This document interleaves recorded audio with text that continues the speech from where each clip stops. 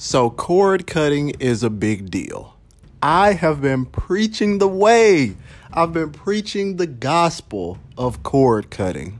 If you read 1 Dexter chapter 5, it will let you know that I've been doing this. I'm kidding. But seriously, Roku introduced me to cord cutting.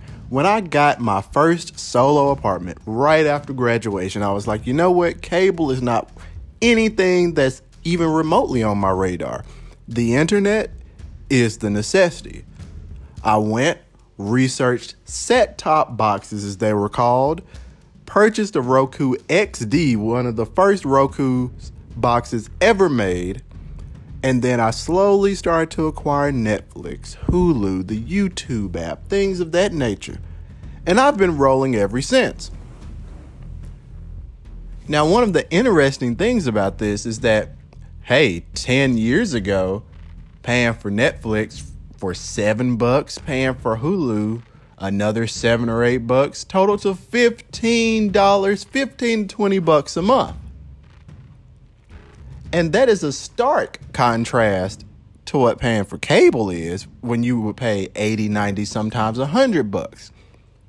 But now we have Sling TV coming in at $20 to $30 a month. Don't get the orange and blue package because then you're paying $45. And then you have YouTube TV, which is $49.99. And you have Hulu with live TV, which is $45. And you have this, that, and the third. You have HBO Go. You have Disney Plus, which is launching. You have Netflix, which seems to raise its price by $1 every freaking year. You have YouTube Premium, so you don't have to watch those really, really, really annoying ads. So what does this mean? Does that mean that cord cutting is starting to lose its luster? Well, that's what I want to talk about. So let's dive deep. What's going on, guys? This is Dexter Johnson, and you're listening to yet another episode of In the Weeds, the podcast meant to educate and empower you, the listener, in this vast world of technology. Let's get into it.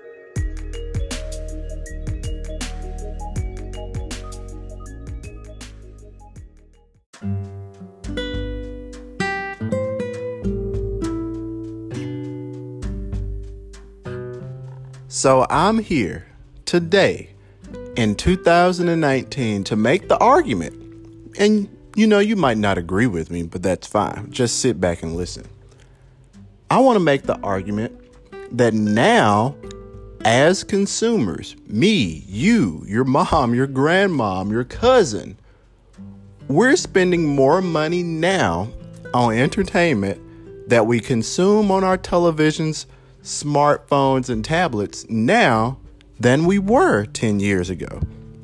Why? Because now every freaking company and their mom wants to come out with a streaming service and tell you why you should have their streaming service over everyone else's. Now, everyone is in an arms race to suck up as much content as they can deliver and grab as much IP as they can to say, hey, our service has the Marvel movies. Our service has the HBO shows. Our service has live TV with less blackouts than the other guy. Well, our service has a small sampling of live TV, and you can combine it with this other option of live TV, and you can add on packages and blah, blah, blah, blah, blah. As I noted, people were spending $80 to $100 a month on cable. The thing here, and the thing that's notable, is that cable really did not give you that much flexibility. You were paying for channels that you didn't want, and I'm going to get to that in a second. And the only place you could watch this stuff was at home. Today, we have Hulu with live TV. We have YouTube TV. They're great, but you don't watch all of those channels either. You have Netflix, which is great. You don't watch everything on Netflix. Now, the difference between these live TV options and Netflix is that Netflix is about $10. We're just going to give it a nice, healthy average. You might be paying more for 4K content with extra screens. We're not here to discuss that. That's a different podcast. Then you have the likes of one of the live TV services, which, like I said, you're not watching all of that crap either. But still, you have it, and you're paying $50 a month. So if we compare and contrast, how much money are we actually saving? And I'm going to say that in some cases, depending on which generation you're in, when you start to pay for things, when you start to accrue these services, I'm going to argue that you might be paying more for your services now than you did 5, 6, or maybe even 10 years ago. But I'm going to tell you what you're paying for that's not advertised. You're paying for flexibility. YouTube TV, Hulu, Sling, what do all of these things have in common that cable companies of old did not offer because the platform wasn't there? An app, the app experience, the appification of your freaking life, really. These things are app-centric models. You have an app on your TV, you have an app on your tablet, you have an app on your phone. And you're able to carry your Hulu is in your pocket. As Oprah said on the Apple stage, 1 billion pockets, y'all. It's a real thing. It's a real phenomenon. Though the beauty in which I could be at the gym, and I've done this. I've been at the gym on a treadmill before a workout, warming up, watching Netflix. I've had Hulu on over lunch at work to check in on my favorite golfers on the Golf Channel. I've done it. You've probably done it. So we're paying for flexibility.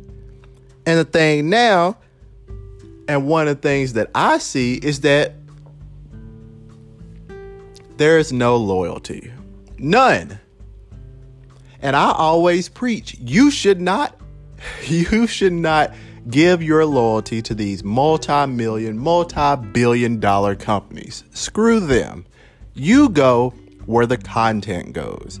As I said, I advocate for you, me, the consumer first. That's who I advocate for.